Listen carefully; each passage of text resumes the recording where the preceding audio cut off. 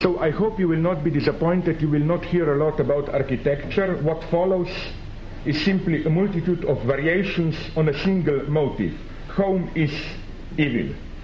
That is to say, evil is not primarily a property of persons, but evil has to be defined in topological terms. Evil is a certain place. Evil is home. That is the underlying thesis. So what do I understand by evil? Let me specify, develop this a little bit. Of course, what I have in mind is the modern notion of evil. Virginia Woolf wrote that somewhere around 1910, human nature changed. In the same vein, I'm tempted to say that somewhere around 1800, with Immanuel Kant's philosophical revolution, the status of evil underwent a radical change. Today, we continue to live in the shadows of this change. In what precisely did this change consist?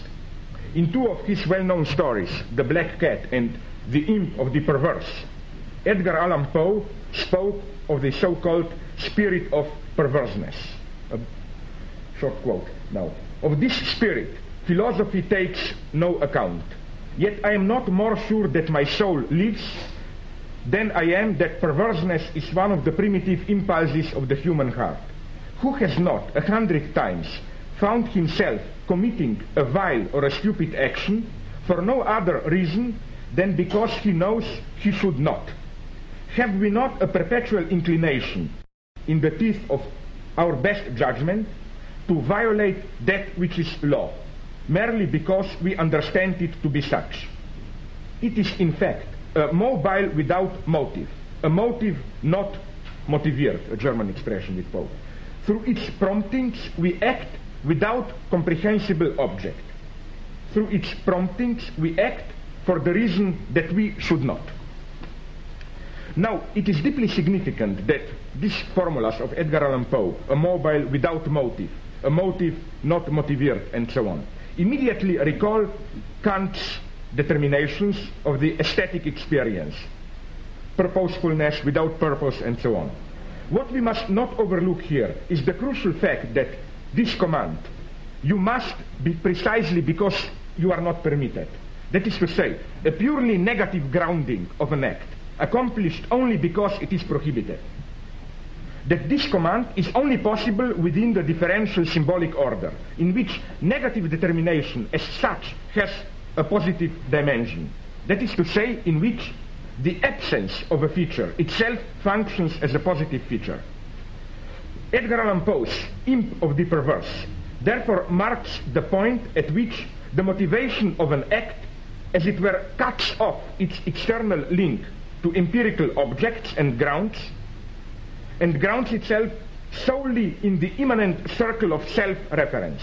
In short, Poe's Imp of the Perverse corresponds to the point of freedom in the strict Kantian sense. This reference to Kant is far from accidental. According to Kant, the faculty of desiring does not possess a transcendental status, since it depends wholly upon pathological objects and motivations, pathological in the Kantian sense of empirical contingent.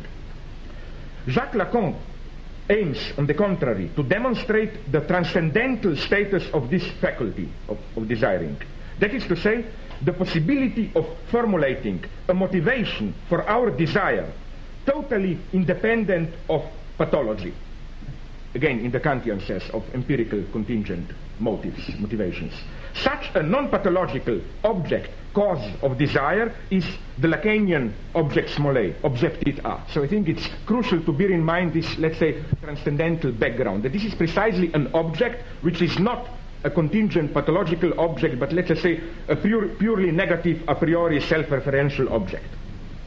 Edgar Allan Poe's Imp of the Perverse offers us an immediate example of such a pure transcendental a priori motivation. When I accomplish an act only because it is prohibited, as it were to defy the prohibition, I remain within the universal symbolic domain without reference to any empirical contingent object. That is to say, I accomplish what is strictly a non-pathological act. Here then, I think, Kant miscalculated his wager. by cleansing the domain of ethics of all pathological motivations. Kant, of course, wanted to extirpate the very possibility of doing evil in the guise of good. What he actually did was to open up a new domain of evil, far more uncanny than the usual pathological, empirically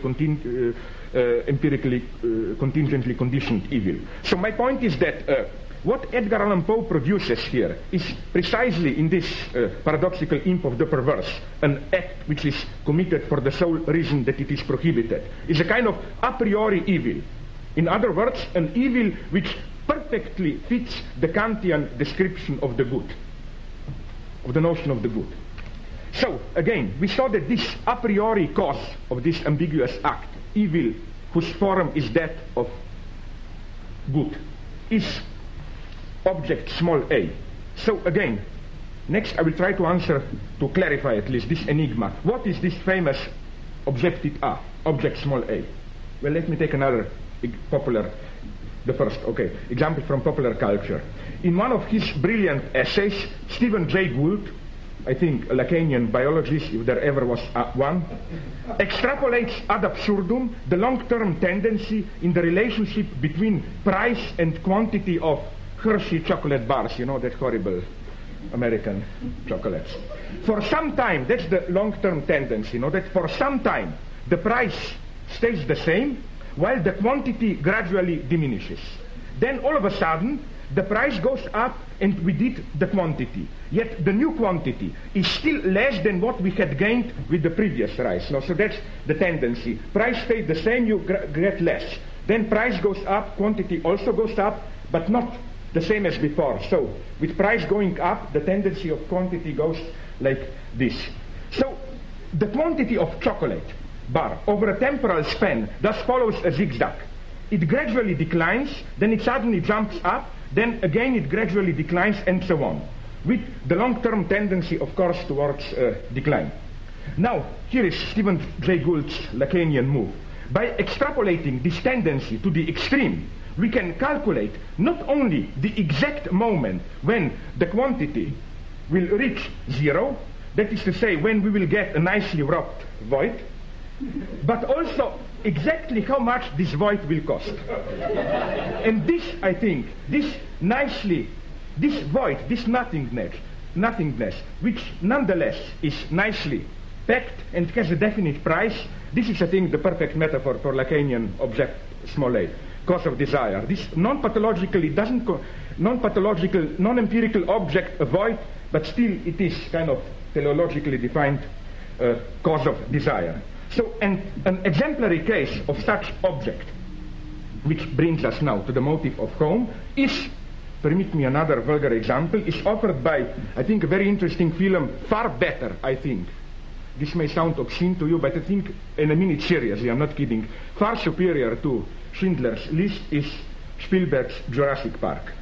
Jurassic Park was dismissed by most critics as a kind of kitschy techno-spectacle whose sole interest resides in its special effects, whereas, so it was usually said, the intersubjective relations between characters remain wholly flat and undeveloped. Is, however, this really the case? What if here also evil resides in the very gaze that perceives evil? That is to say, what if the dismissal of Jurassic Park as a kind of techno-kitsch spectacle does not express so much the quality of the film as rather the limitation of the critical gaze itself? Namely, the first feature that should make us more attentive is the unusually static character of the film. The action soon, as it were, gets stuck in one place with the repeated attacks of the dinosaurs.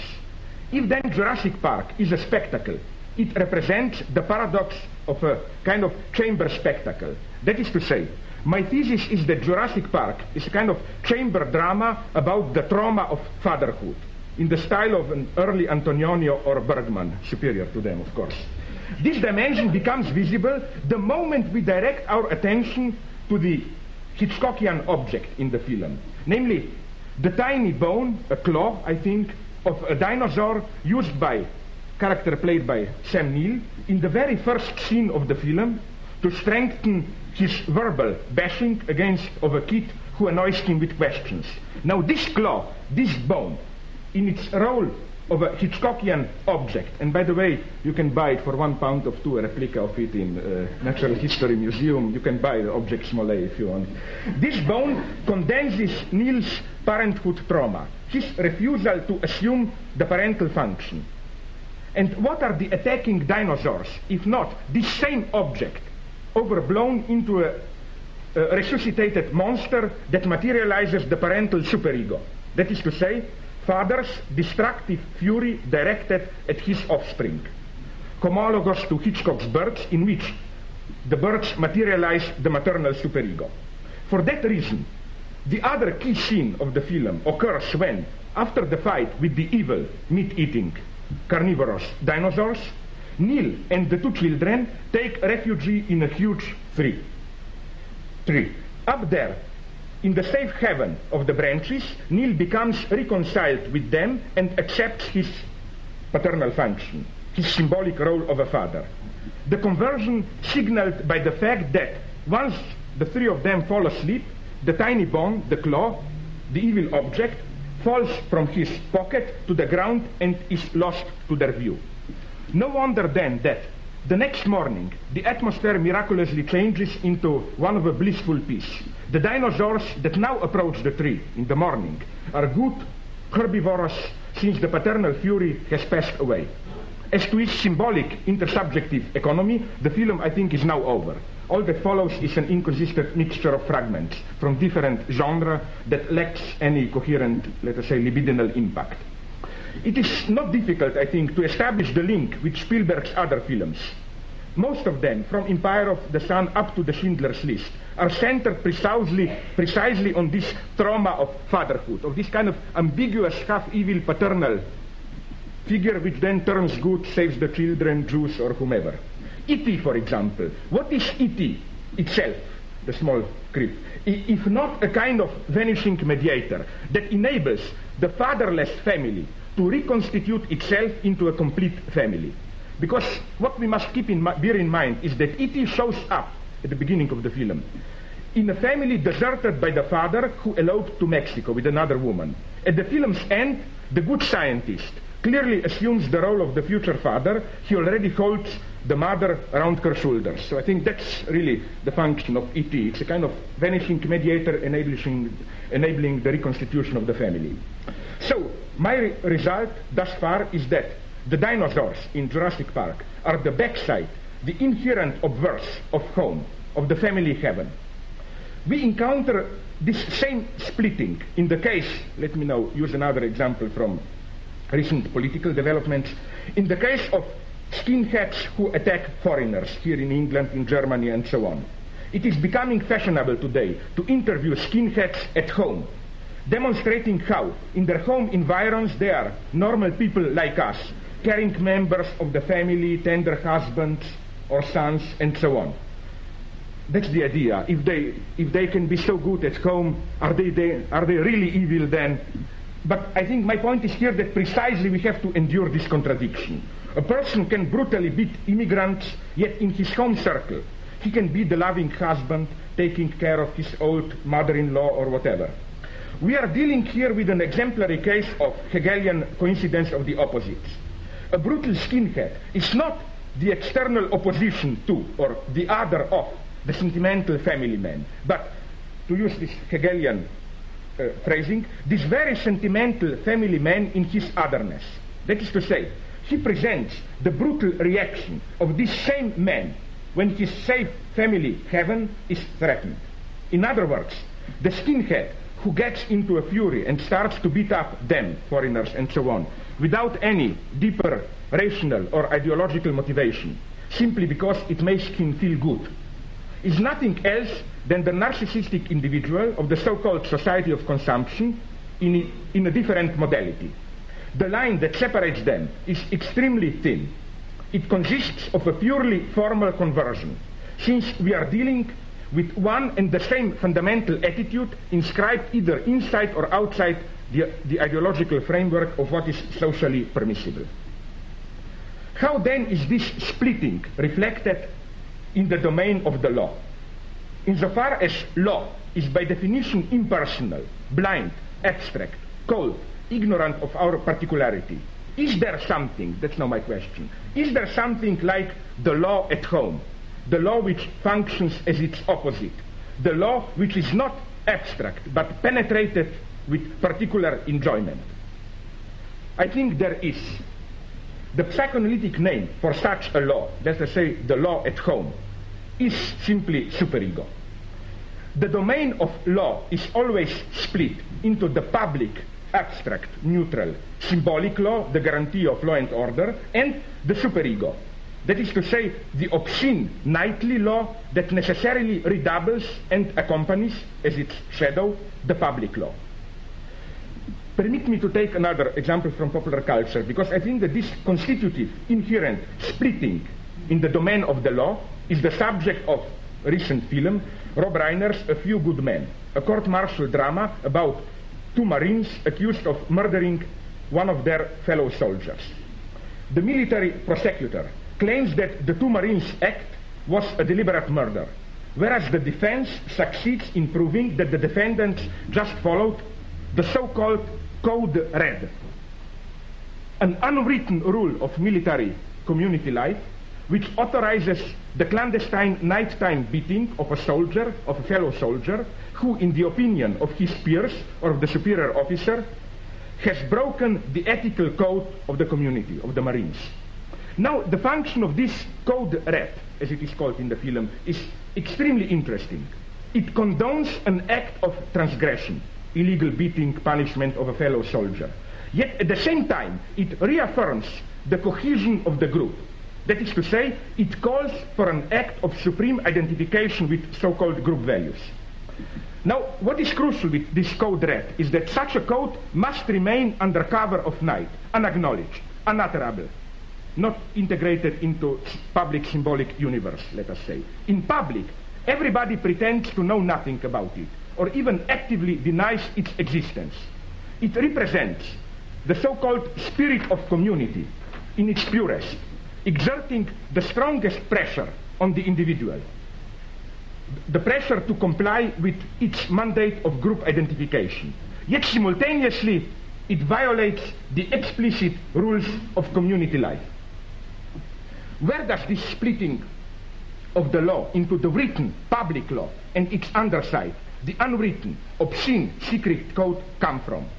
From the incomplete, let us say in Lacanian terms, patu, non-all, character of the public law. Explicit public rules are not sufficient. So they have to be supplemented by a clandestine, unwritten code aimed at those who, although they violate no public rules, maintain a kind of inner distance and do not truly identify with the so-called spirit of community. So this, I think, is crucial also for the analysis of ideology, that the public law, law and order, that regulates law and order, is always redoubled, accompanied by this kind of clandestine, obscene regulation, unwritten rules, which precisely are the key point of social identification, the ultimate guarantee of cohesion, but precisely as such must not be publicly acknowledged. We thus have, again, the splitting of the field of law into law as, in Freudian terms, ich ideal, ego ideal, a symbolic order which regulates social life, which maintains social peace, and its obscene superego obverse. As has been shown by numerous analyses from Mikhail Bakhtin onwards, periodic transgressions of the public law are inherent to the social order. They function as a condition of social stability. I think that the mistake of Bakhtin, or rather, not of Bakhtin himself as of some of his followers, was to present an idealized image of these transgressions, while passing in silence over lynching parties, gang rapes, and so on, as the crucial form of the so-called carnivalesque suspension of social hierarchy. So again, what bothers me, at least with some followers of Bakhtin, is that they only see the so-called liberating effect of this kind of suspension of social hierarchy, etc. But I think that precisely beating of the foreigners, anti-Semitic acts, and so on, this is this famous carnivalesque suspension of social hierarchy. Namely, here is my thesis. What most deeply holds together a community is not so much identification with the public law, with the law that regulates the community's normal everyday circuit, but rather identification with a specific form of transgression of the law, of the law's suspension, in psychoanalytic terms, with a specific form of jouissance, enjoyment.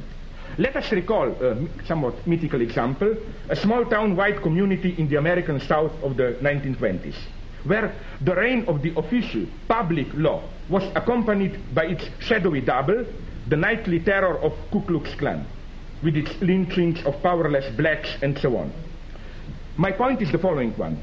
A white man was easily forgiven minor infractions of the law, especially when they can be justified by a so-called code of honor. The community still recognized him as one of us. Yet, he will be effectively excommunicated, no longer perceived as one of us, the moment he disowns the specific form of transgression that pertains to the community.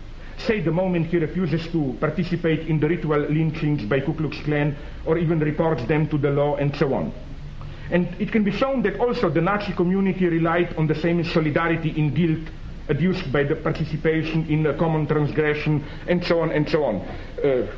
I could give you here examples from my own personal experience in ex-socialist Yugoslavia and so on. My point being what? That again, what truly holds together a certain community is not its explicit public law, but the specific form of transgression of the law. This is, to be the true conformist, one has precisely to participate in the specific mode of transgression of the law. So again, I think that, which is why I'm deeply pessimistic, deeply confused when one uses all the metaphorics of transgression, of transgressing the law, etc., as if one is doing something truly subversive. I think quite on the contrary. Again, each system implies a specific form of transgression, which is its ultimate, let's say, first point of stabilization. Let me specify this a little bit. When, as a consequence of the rise to power of the bourgeois egalitarian ideology, the public space loses its direct patriarchal character, this relationship, this tension between the public law and its obscene superego, obverse underside, also undergoes a radical change.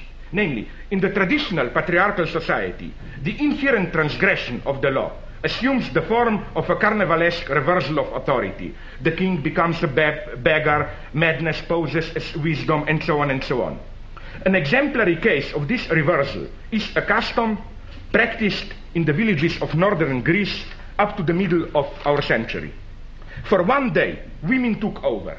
Men had to stay at home and look after children, whereas women gathered in the local inn, drank to excess, organized mock trials of men, and so on and so on. Now, I hope you got my point. My point is there is absolutely nothing subversive in this. That this kind of false transgressive liberation is the most horrifying anti-feminist guarantee of anti-feminist patriarchal order. Because what breaks out in this carnivalesque transgression, suspension of the ruling patriarchal law is the fantasy of the feminine power. Now, when Lacan draws attention to the fact that in everyday French, one of the designations for the wife is la bourgeoise, that is to say, the one who, beneath the semblance of male domination, actually pulls the strings, this can in no way be reduced to a version of the standard male chauvinist wisecracking on how, after all, patriarchal domination is not so bad for women, since at least in the close circle of home they run the show, and so on. The problem, I think, runs deeper. One of the consequences of the fact that master, according to Lacan, master is always an imposter, is the duplication of the master. The agency of the master is always perceived as a semblance concealing another true master. Let us recall a nice anecdote from Adorno's Minima Moralia about a wife who apparently subordinates to her husband and, when they are about to leave a party, obediently holds his coat. Yet, while doing this behind his back, holding his coat, she exchanges ironic, patronizing glances with the fellow guests, glances that deliver the message, poor weakling, let him think he is the master. Now, this opposition of male and female power is thus immediately naively perceived as the opposition of semblance and actual power. Man is an impostor, condemned to performing empty symbolic ritualistic gestures, whereas the actual responsibility falls to women. However, the point not to be missed here is that this specter of women's power structurally depends on male domination. It remains its shadowy double, its retroactive effect, and as such its inherent moment. For that reason, the idea to bring the shadowy woman's power to light, to acknowledge publicly its central position, is the most effective, the most refined way to succumb to the patriarchal trap. So again, I think that with women it's the same as with the myth of Orientalism. I think that the most cunning and in the same time violent form of racism is not direct denigration of the others, but precisely this kind of praising of infinite wisdom of Orientals, not accessible to ourselves, corrupted Westerners, etc. It's the same with women. I think there's a kind of false elevation of women, which is the most cunning way of guaranteeing so-called patriarchal domination. Now, once the public law, with bourgeois revolution, casts off its direct patriarchal dress and presents itself as neutral, egalitarian, the character of its obscene double also undergoes a radical shift. What now erupts in the so-called carnivalesque suspension of the egalitarian public law is precisely the authoritarian patriarchal logic that continues to determine our attitudes, although its direct public expression is no longer permitted. Carnival thus becomes the outlet for the repressed social jouissance, enjoyment, Jew-baiting riots, gang rapes, and so on and so on. This difference between law and superego also coincides with that between writing and voice. Public law is essentially written. Precisely and only because it is written, our ignorance of law, this is the basic a priori rule of norm, legal norm. Our ignorance of law cannot serve as an excuse.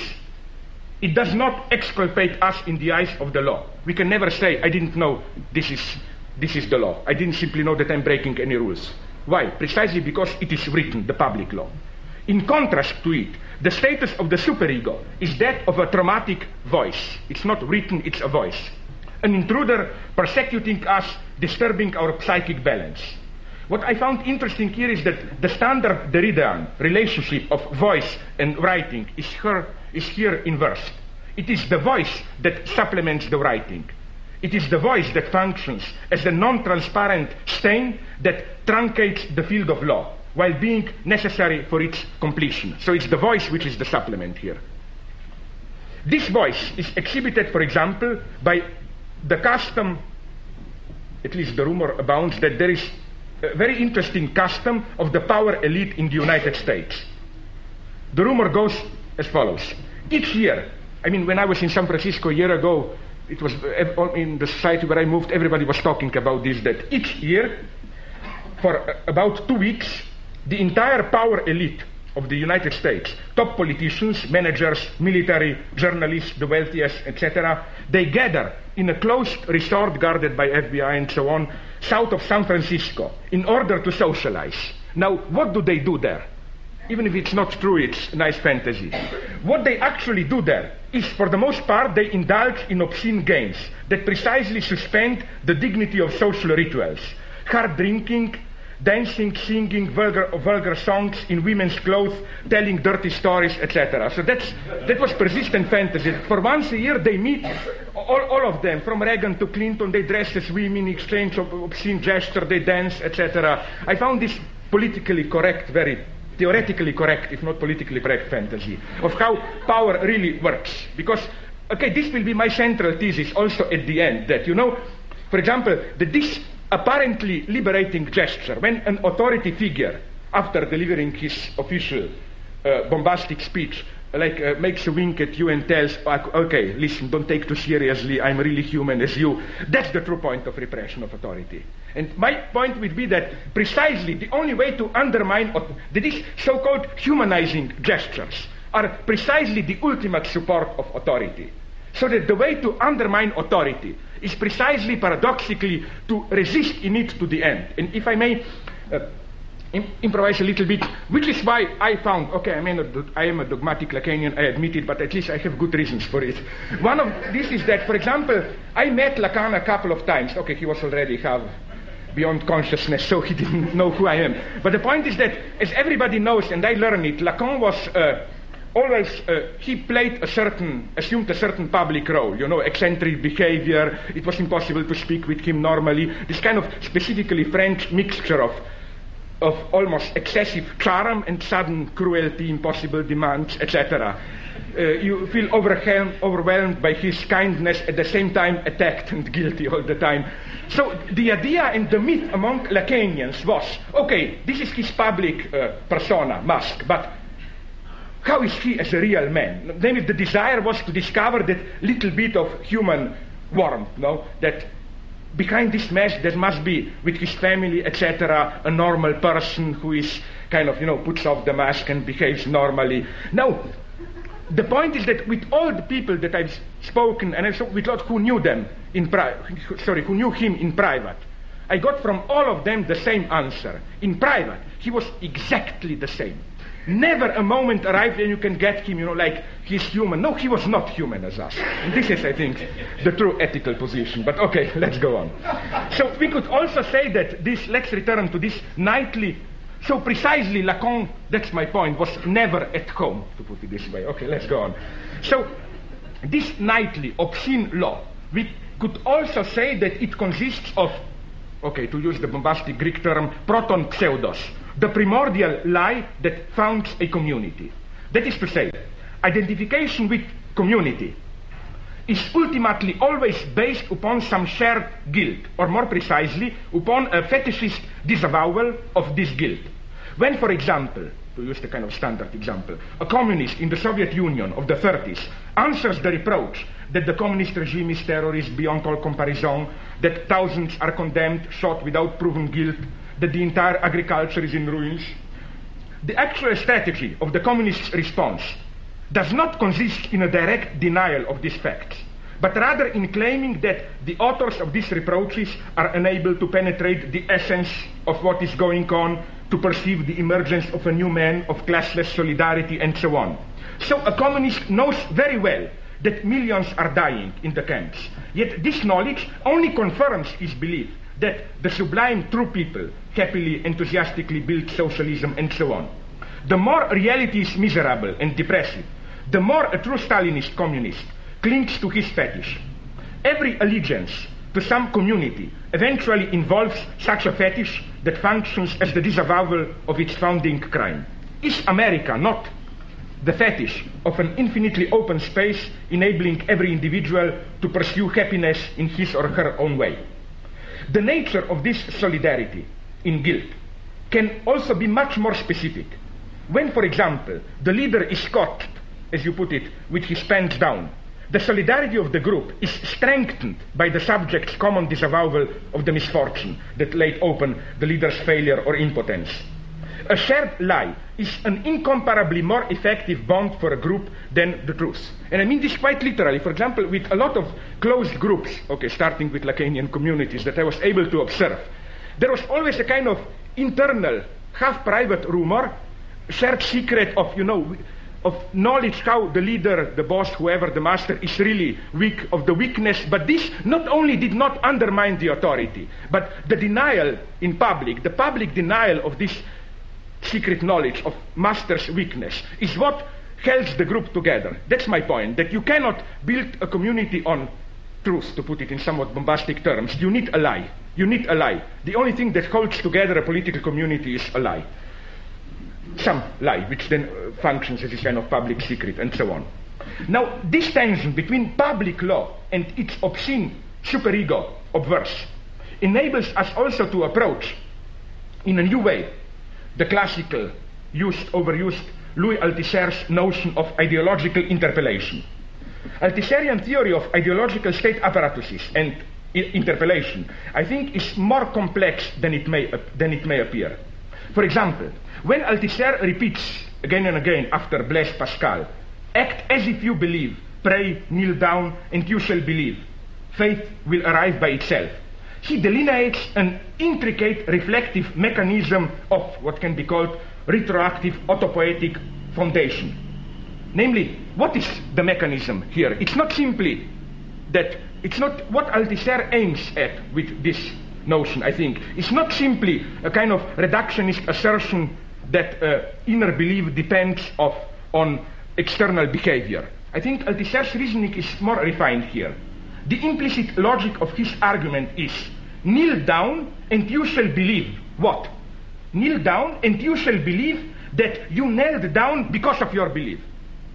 That your following the ritual is an expression of your inner belief. In short, the external ritual performatively generates its own ideological foundation. So it's kind of more complicated self-referential logic. But things are even more interesting, I think, in the case of interpellation. My thesis here is that Althusser's example, what he calls little theoretical theater, contains more than his own theorization gets out of it. As you probably know, it's a standard piece of reading in theory of ideology. Althusser evokes an individual who, while carelessly walking down the street, is suddenly addressed by a policeman. Hey, you there. By answering the call, that is to say, by stopping and turning around towards the policeman, the individual recognizes and, at the same time, constitutes himself as the subject of power, of the big other, in the Althusserian sense, the big other as the big other of power, the ideological big other, the author of interpellation, the one who addresses you. Permit me, not too long, a brief quote from Althusser. Assuming that the theoretical scene I have imagined takes place in the street, the hailed, interpellated individual will turn around. By this mere 180 degrees physical conversion, he becomes a subject. Why? Because he has recognized that the hail was really addressed to him, that it was really him who was hailed. It is a strange phenomenon, and one which cannot be explained solely by guilt feelings, despite the large numbers who have something on their conscience. Naturally, for the convenience and clarity of my little theoretical theater, I have had to present things in the form of a temporal succession. There are individuals walking along somewhere, usually behind them, the hail rings out, hey you there. One individual turns around, believing, suspecting, knowing that it is for him. But in reality, these things happen without any succession.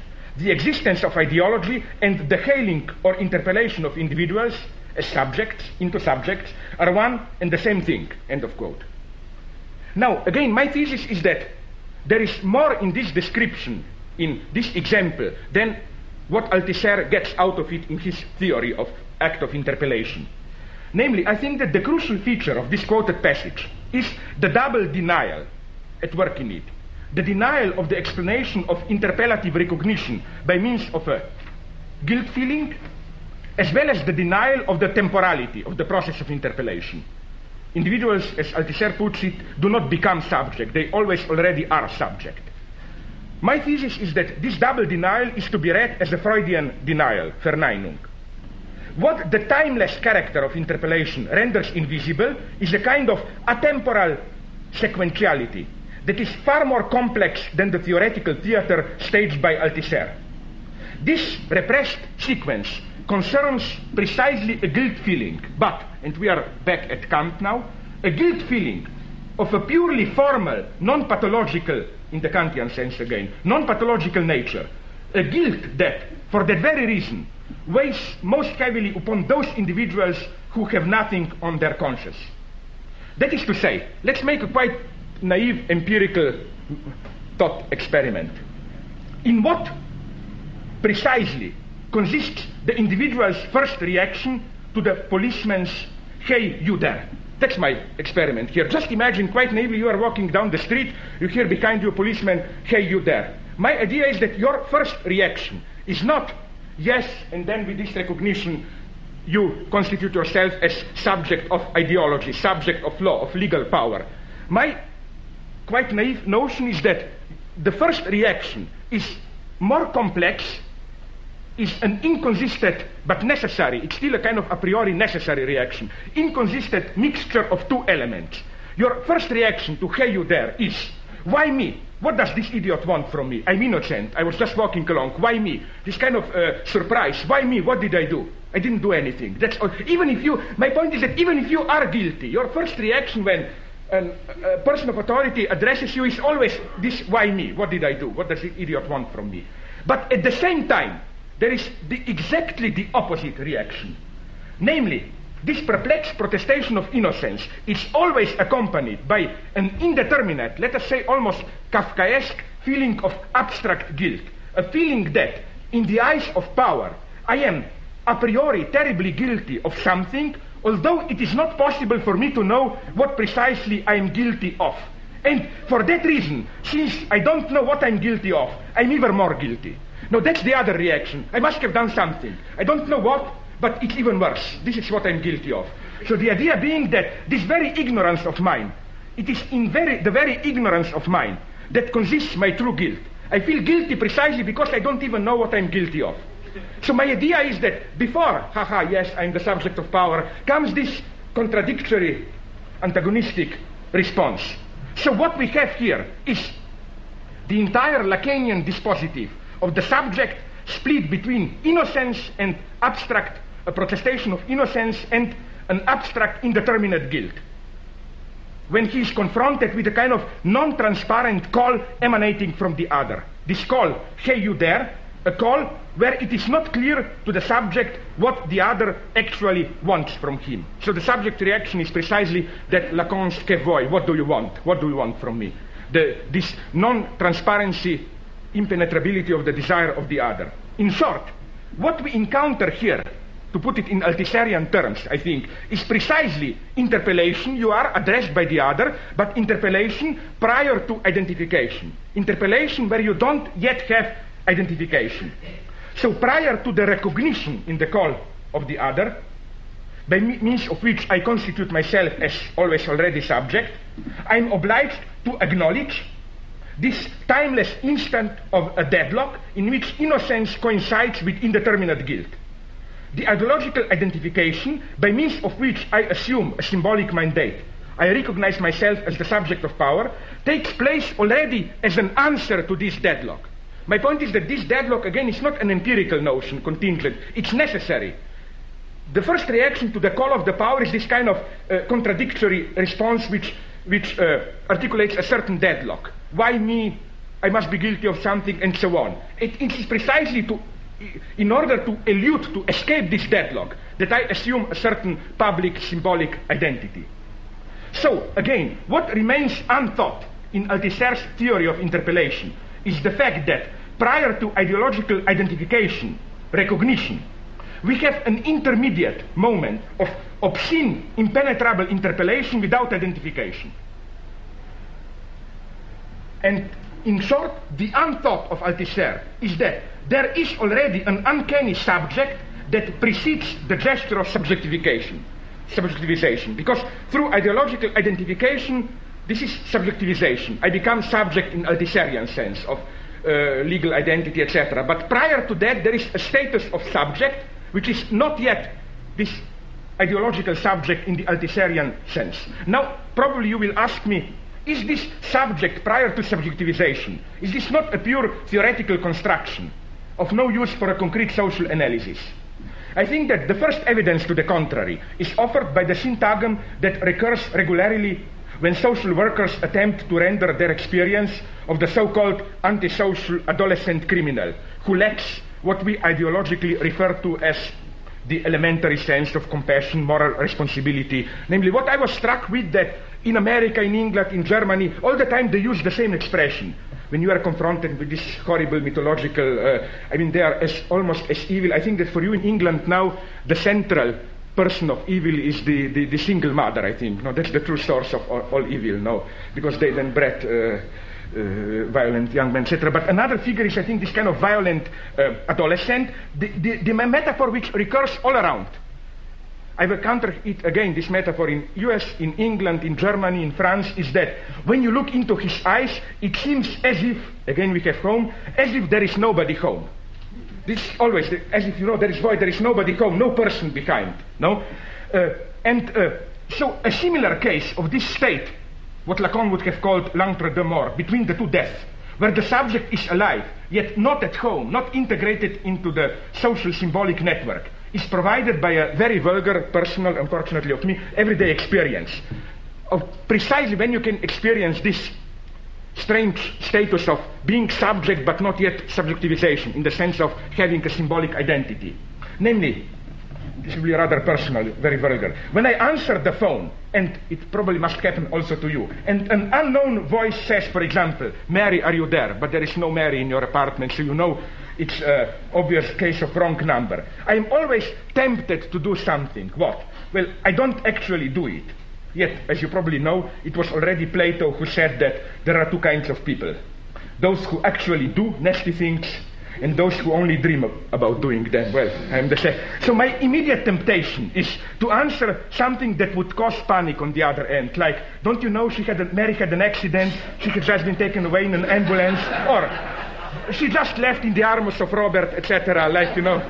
The idea is what? The idea is that in cases like this, I am for a brief moment allowed to speak, as it were, from a symbolic voice. Since, in Europe at least, the list of numbers you called is not attached to the phone bill, so nobody will be able to trace me, to identify me, so I'm freed for all responsibility of my words. No, I'm absolutely free. I'm voice without symbolic identity, so I can screw things up freely. This would be this notion of subject prior to symbolic identity.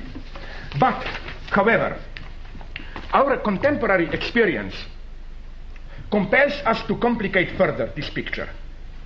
That is to say, what strikes the eye in the recent wave of anti-immigrant violence is, let us say, the primitive level of the underlying libidinal economy.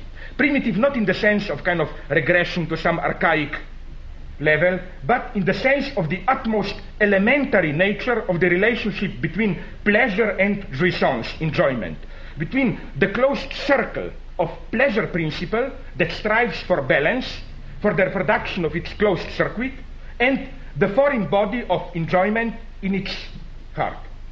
That is to say, the libidinal economy that sustains the infamous battle cry, foreigners out, or in German, Ausländer raus, can be exemplified precisely by the relationship between Ich, the ego, and Lust, the pleasure, where the non-pleasure, Unlust, is defined in the terms of non-assimilation, of, as Lacan puts it, as what remains irreducible, unassimilable to the pleasure principle.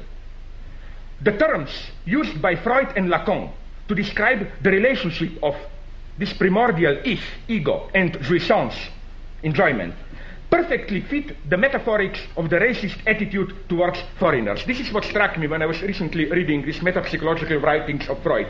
The whole set of terms is the same as those used by these anti-immigrant violence skinheads and so on. The problems are those of assimilation, resistance to assimilation, expulsion of a foreign body, disturbed balance, and so on. These are fundamental topological terms. So, in order to locate this type of evil, with regard to the usual types of evil, one is tempted to use as the principle of classification the Freudian triad of ego, superego, and id. That's my very simple basic thesis. The most common kind of evil is, let's call it the ego evil. The behavior, we do evil things, why? Because simply we are led by selfish calculation, greed, by the disregard for universal ethical principles. That's the ego evil. If we define ego, of course, in the naive pre-Lacanian, even pre-Freudian sense of the agency of rational utilitarian behavior and so on. Then this is the ego evil. So simple selfish calculation, greed, pleasure, seek, etc. Then we have the evil attributed to the so-called, wrongly so-called, fundamentalist fanatics. Here we have what we might call superego evil. Evil accomplished in the name of fanatical devotion to some ideological cause and so on. But in the skinhead beating of up foreigners, one can discern neither a clear selfish calculation nor a clear ideological identification. All the talk about foreigners stealing work from us, about the threat they represent to our Western values, should not deceive us. Under a closer examination, it soon becomes clear that this talk provides rather superficial secondary rationalization.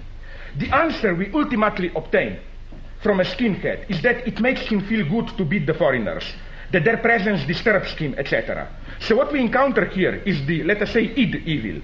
The evil structured, motivated by the most elementary imbalance in the relationship between ego and jouissance, enjoyment, by the tension between the pleasure principle, and the foreign body of enjoyment in the very heart of it. The id evil thus stages the most elementary short circuit in the relationship of the subject to the primordially missing object cause of his desire.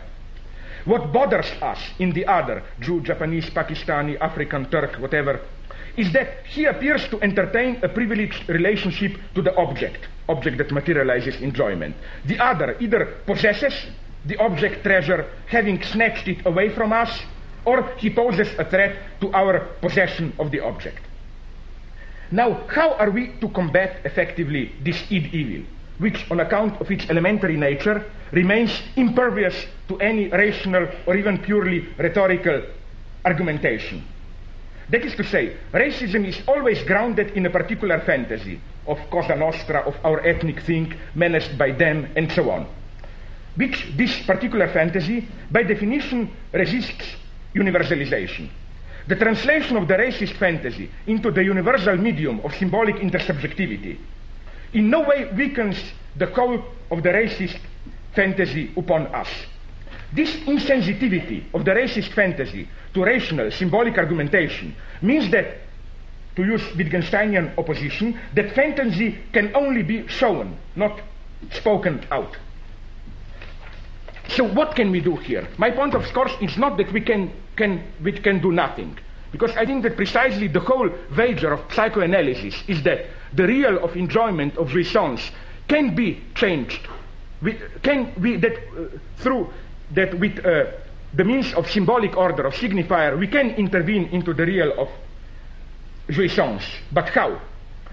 What I am tempted to propose is, namely, as a model for a strategy able to incorporate what Lacan called going through fantasy, la traversée du fantasme, I propose a strategy of over-identification, namely a procedure which takes into account the fact that the obscene superego, the basis support of the public law, is operative, as already developed at the beginning, is operative only insofar as it remains unacknowledged, hidden to the public eye. That is to say, what if, when we are opposed to this kind of racist violence, whatever, what if, instead of critical dissection, irony, and so on, which always reveal their impotence before the face of racism's phantasmatic kernel, what if we proceed a contrario and publicly identify with the obscene superego? Now, this is again not an abstract intellectual construction. I have a precise empirical, if you want, verification here. My example is, maybe you've heard about it because it's moderately known even here, I think, the Slovene, let's call them post-punk group, the Slovene musical group Laibach, German name for Ljubljana. They staged, in the last years of socialism in Slovenia, they staged an aggressive, inconsistent mixture of Stalinism, Nazism, Blut und Boden, that is to say, earth and blood ideology, and so on. Now, the first reaction of the enlightened leftist critics was to conceive of Laibach as an ironic imitation of totalitarian rituals, and so on. However, their support of the enlightened leftist intellectuals of Laibach was always accompanied by an uneasy feeling. What if they really mean it? What if they truly identify with the totalitarian ritual? That's very nice, how this ambiguous effect of Laibach. No, everybody supported them, but it was always with this limit of minimum of anxiety. What if somebody takes them seriously? What if they really mean it? Are they really just mocking, imitating it, or do they really mean it? A more cunning version of this anxiety, of this distance, of this uneasiness, was transferring one's own doubt onto the other. This version went like this. What if Laibach overestimates their public? What if the public takes seriously what Laibach mockingly imitates, so that Laibach actually strengthens what it purports to undermine? Now, this uneasy feeling, I think, is fed on the assumption that ironic distance is automatically something subversive. But what if, on the contrary, the dominant attitude of the contemporary so-called post-ideological, wrongly so-called, universe is precisely the cynical distance towards public values? What if this distance, far from posing any threat to the system, designates the supreme form of conformism, since the normal functioning of the system requires cynical distance? Because that's my basic thesis, that it's not only that today, as it's usually said, that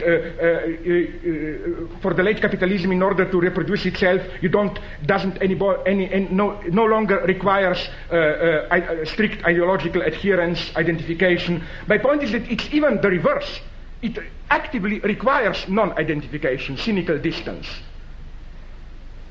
In this case, the strategy of Laibach, I think, appears in a new light. It frustrates the system, let's say the ruling ideology, precisely insofar as it is not its ironic imitation, but over-identification with it. By bringing to light the obscene superego underside of the system, over-identification suspends its efficiency. Again, imagine like the universe of Ku Klux Klan or of A Few Good Men, where precisely that what must remain hidden, the secret unwritten rule. If that is brought to the light of the day, if you over-identify with it, if you bring to the light of, if you publicly identify with what must remain in order to be operative, kind of generally known but still non-acknowledged public secret, this way I think you suspend its efficiency. Now, in order to clarify this procedure, let us recall a somehow homologous phenomenon in the sphere of individual experience. Each of us has some private ritual, phrase, nickname, etc., or gesture, used only at home, within the most intimate circle of closest friends, relatives. You know, for example, you were called something by your uncle, by father, by a friend, etc. When these rituals are rendered public, for example, when you meet, I don't know, an old friend from youth in another society, and this friend uses that special nickname, I mean, is there anything more embarrassing than that? I mean, and my idea is that what Laibach, this group, did was to do precisely this. By disclosing this unwritten secret, it ruined its efficiency. So now permit me slowly to conclude with my last example from English culture, which concerns precisely this relationship between fantasy and, let's say, political ethics. A very interesting, although ambiguous book, Aldous Huxley's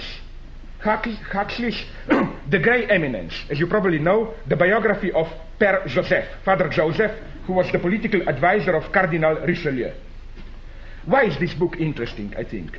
If, in a fictional reconstruction of the modern European history, one wishes to isolate the episode that derailed the normal course of events and introduced the imbalance whose final consequence was the two world wars in our century, the main candidate for this role undoubtedly is the parceling of the German Reich in the 30 Years' War in the first half of the 17th century.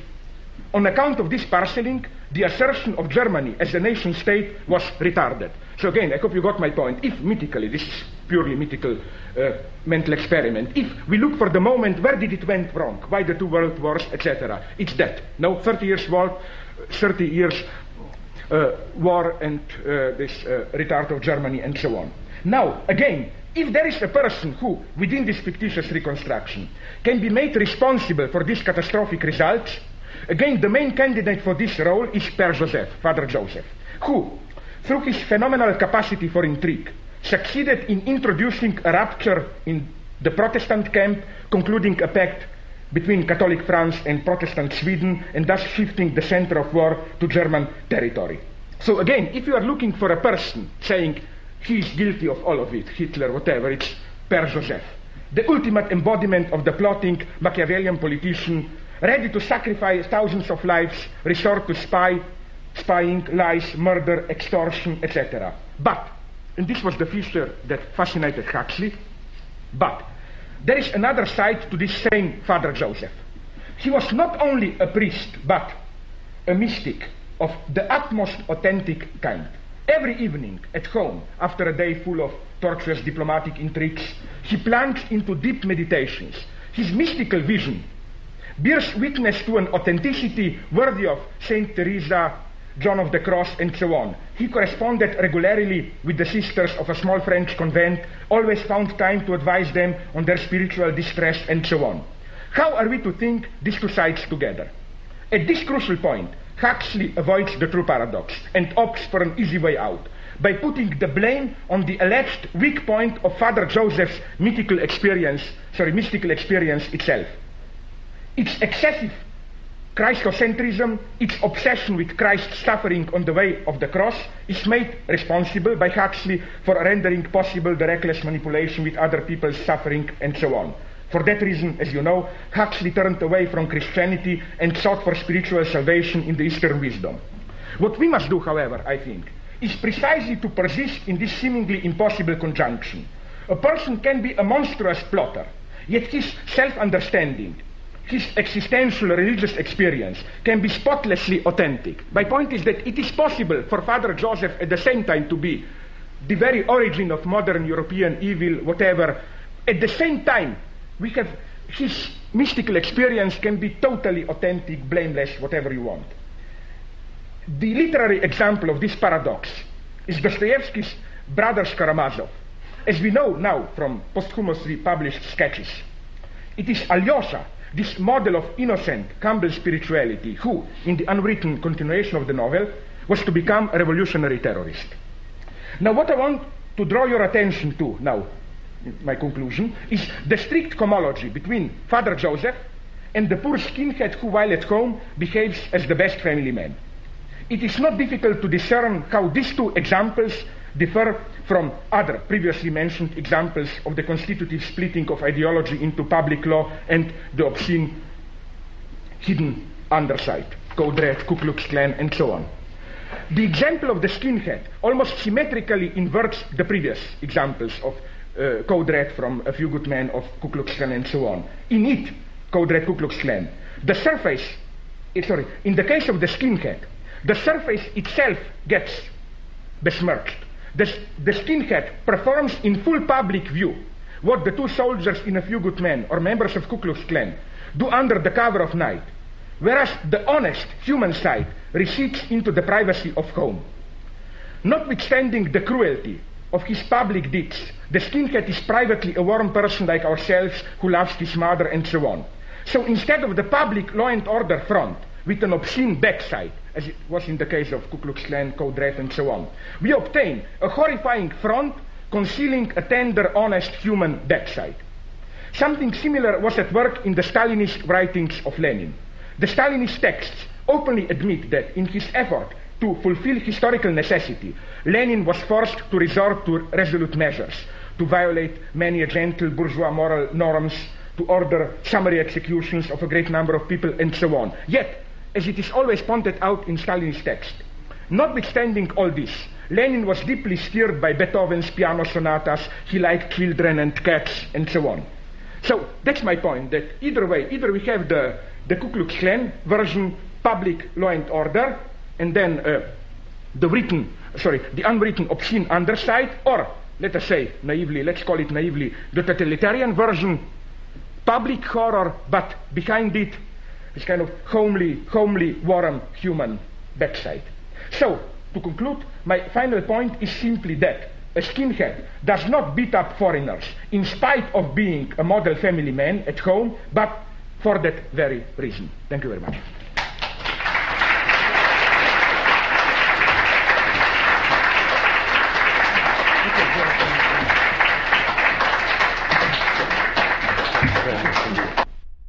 If anyone wants to, we can see if there could be a few minutes if anyone wants to ask a question. But obviously some of the issues might return this afternoon.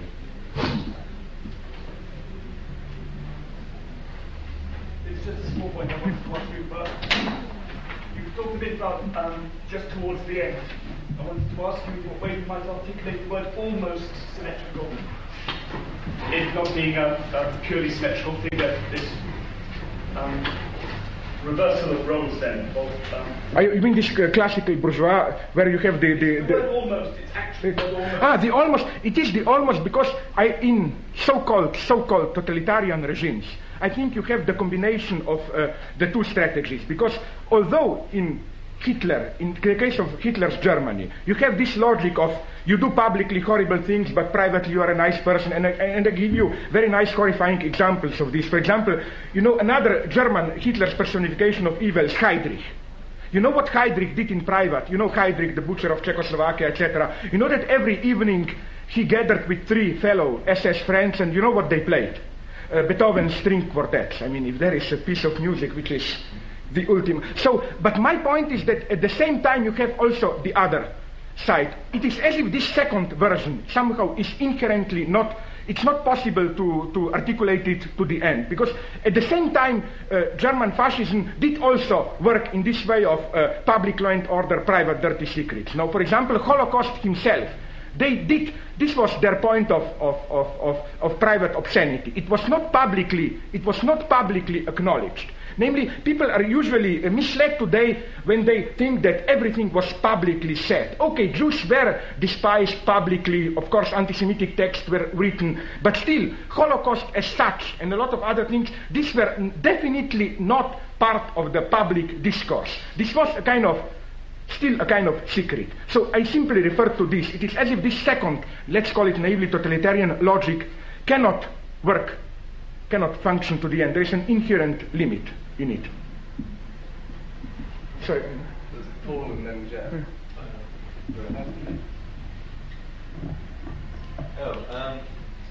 I mostly just want some clarification. At the end, and I was interested because the person who asked the first question held you accountable to the precise use of language, which maybe I shouldn't do. But you said you were tempted to propose the following solution. You actually weren't willing to propose it. So which solution? At the very end, you said you were tempted to propose the following action. You mean apropos of Laibach when I spoke about that? At the very end of the talk, you talked about what is the action that can be taken. Oh, yeah, sorry, yes, I know, sure. So you were sort of tempted to propose this, and I was sort of interested in the desire, not quite wanting to propose, but I want to... No, it was simply to put it in Stalinist terms, my petit bourgeois reluctance, because the strategy of Laibach was very risky. I simply refer to this, how did it actually work? I think it worked, but...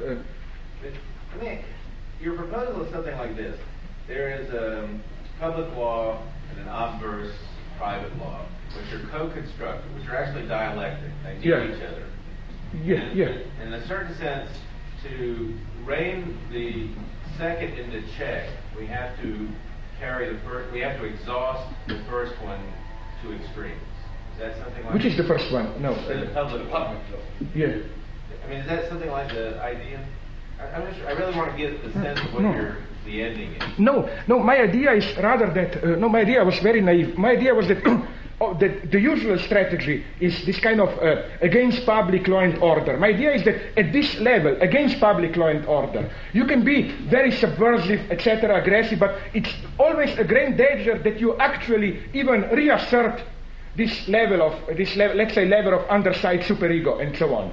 But my idea is that what if we try, it was as simple as that, what if we try the obverse strategy? It is that the whole efficiency of this obscene underside is that it is operative only insofar as it's the same as with Andersen's Emperor is Naked. Of course, everybody knows about it, but not the big other. That is to say, it's not publicly recognized. So isn't it then one strategy to precisely, not to undermine it, to do nothing critical, but precisely to over-identify in the precise sense of bringing to the light of the day this obscene underside? That this way, you not only render it inefficient, but you also truly subvert the public law and order insofar as the public law and order itself needs this hidden underside as its support. So where do you see the... But what Jeff in a way was asking was the strategy which you implied by referring to the ceaselessly public character of Lacan as a way of kind of gradually eradicating the obscene privacy. The inexorable conclusion of your talk, for me, can't end in exactly what you said, because you basically construct a dialectic, pre-temporal dialectic between two forms of law. In what sense pre-temporal, sorry? In the sense that there's not public law first and then obverse private law, which comes afterwards and supports it, but in fact that they are co-constructed. Yes. It's not just that the public law is sustained by the private law. Sorry, I changed my mind. But it's also that the private law is sustained by its relationship to the public law. In a way, yes. In a way. Therefore, it cannot be the correct operating strategy, from my point of view, to try to make the private law public. What you actually have to do is step outside of that in a kind of caricature of both, which is what I thought you were describing with Lacan. You can't take a kind of activistic alienism in the sense that I can now end the obverse by constantly exposing it, because all I will always do is reconstruct a new obverse law. Okay, I got your point. Sorry, sorry, I was a little bit, how do you call it? What is the nice term for stupid? A little bit slow or what? I got it now, sorry. Yeah. No, I think, no, I'm not such a pessimist here. My reference to Laibach was a very precise reference. I see your point, but no, I spoke almost as a kind of political activist, if you will. My point was simply, this is a crucial problem. For example, I know a lot of people, my friends in West Germany, old leftists and so on. And so they are desperate with these neo-Nazis beating up foreigners, etc. What to do? What to do there? And a lot of them now advocate, this is very ironic, how now in West Germany and even in some ex-socialist East European countries, it's interesting how the roles are almost reversed now. Right-wingers are for more populist public civil society authenticity, where leftists are for alienated state, law and order, and so on, because they see in this the only way to counteract it. But I think that I see at least three strategies. I'm definitely not saying that Laibach is the universal answer to this kind of speech. I'm only saying that in the specific situation, this kind of over-identification at least renders it inoperative. Lacan's strategy, the example, of Lacan, the strategy implied in it is again a different one. There is even a third strategy, and here, this is the central part of my argument. It is that, namely, this opposition between, let us say, public law and order and this private superego is, to put it in political or technical terms, the opposition between ego ideal as symbolic law and superego. And I think that the whole point of Lacanian ethics is that, and here I could have, but I will not spend too much of your time, develop this opposition, that this opposition, according to Lacan, is not an opposition that covers all of the field of ethics. So for Lacan, to put it very simply, the logic of this public law and order is the logic of the public good, of the supreme good, of the social good, of the good of all, of social life. But for Lacan, precisely when we evoke the public good, on which is always based the ego ideal, the moment we do this, we already, to refer to Lacan, céder sur son désir, we already compromise our desire. And as we know, for Lacan, the ethics, the fundamental ethical rule of psychoanalysis precisely do not compromise your desire, do not give way as to your desire. So for Lacan, the movement is such that this public law and order ethics, the ethics of the ego ideal, the ethics of the public common good, is precisely a betrayal, let us say, of the true ethical stance. And superego is the price we pay for it. And this is how it can be very nicely explained, the fundamental paradox of superego, which is what, as you probably know, is this kind of closed circle. Superego orders, commands you something, but the more you follow the command of the superego injunction, the more you are guilty. Precisely because you are guilty. Superego is the price we pay for compromising our desire, and I think this is the whole point of Lacan's reading of Antigone.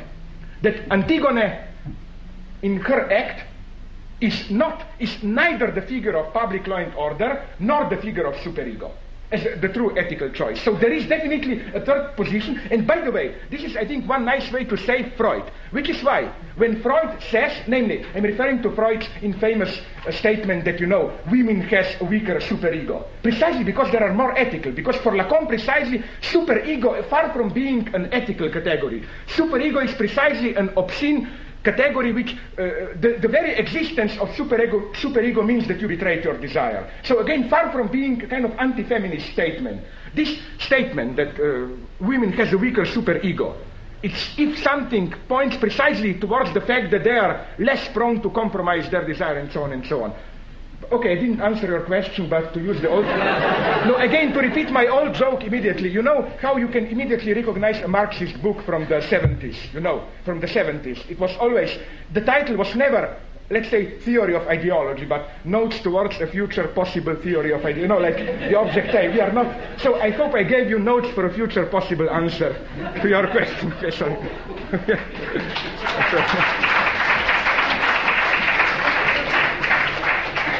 You're going to get the same question. You're going to get Jeff's question another way round. Yeah. Okay.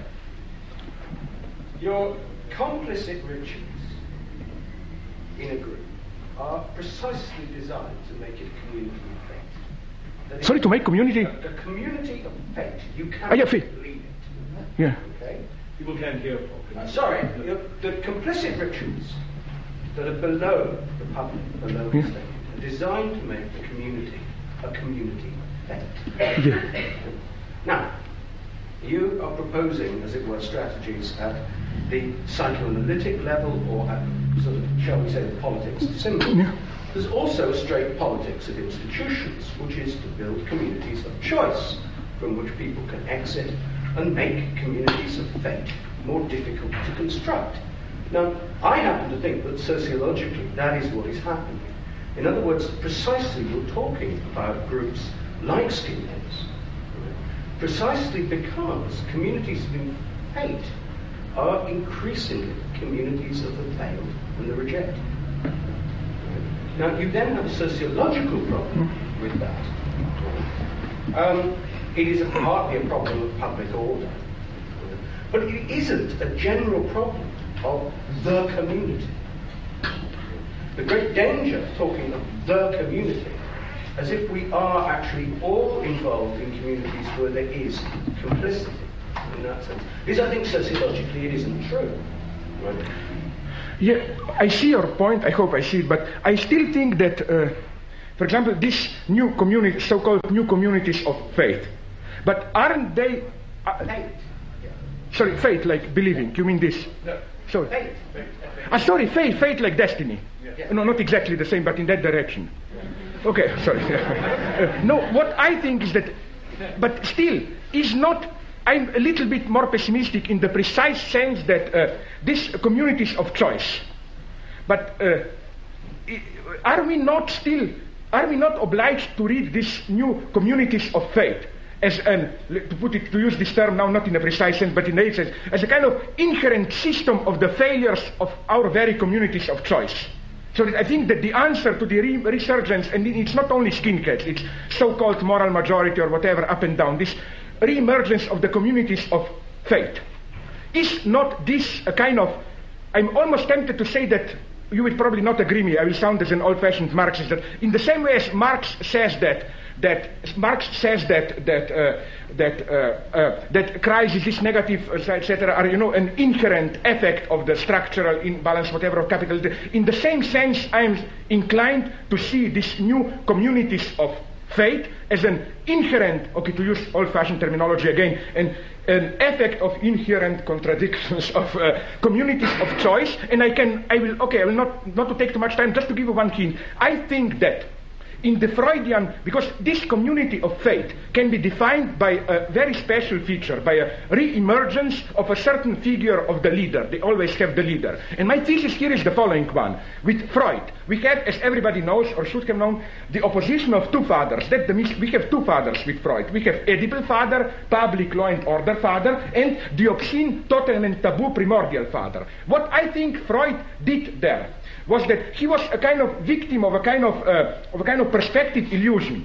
That this so-called primordial father is really a postmodern phenomenon. I think that what Freud perceived as a prehistorical phenomenon, this primordial father who has them all, is really a misperception of the modern leader, which is not anymore leader of traditional symbolic authority. For example, what struck my mind is a clear example of this community of faith, that Branch Davidian sect, they were killed in Waco, Texas. Did you notice, anecdotic detail, but it's significant enough, that the way that community was organized, the leader, David Koresh, the basic rule was that he had all the women. Only sexual relationship was permitted. That's to say, it was a kind of ironic, mocking, but still almost exact copy of Freud's primordial court. So again, I basically agree with you. The problem I see is that what I consider a little bit illusionary is to simply say that we need more communities of choice and less communities of faith. I think that there is a kind of inherent dialectics there at work to use. And I'm not so optimistic about these communities of choice. What I am more sensitive to is that I'm rather a pessimist in the sense that I think that behind this choice, I always think it's possible to discern a kind of hidden command of faith behind it. I'm not so optimistic about these communities of choice, to put it this way. Okay, I think we should break for lunch now. We're going to meet back at 2 prompt. But before we go to lunch, on your behalf, I'd like to thank Slavoj very much.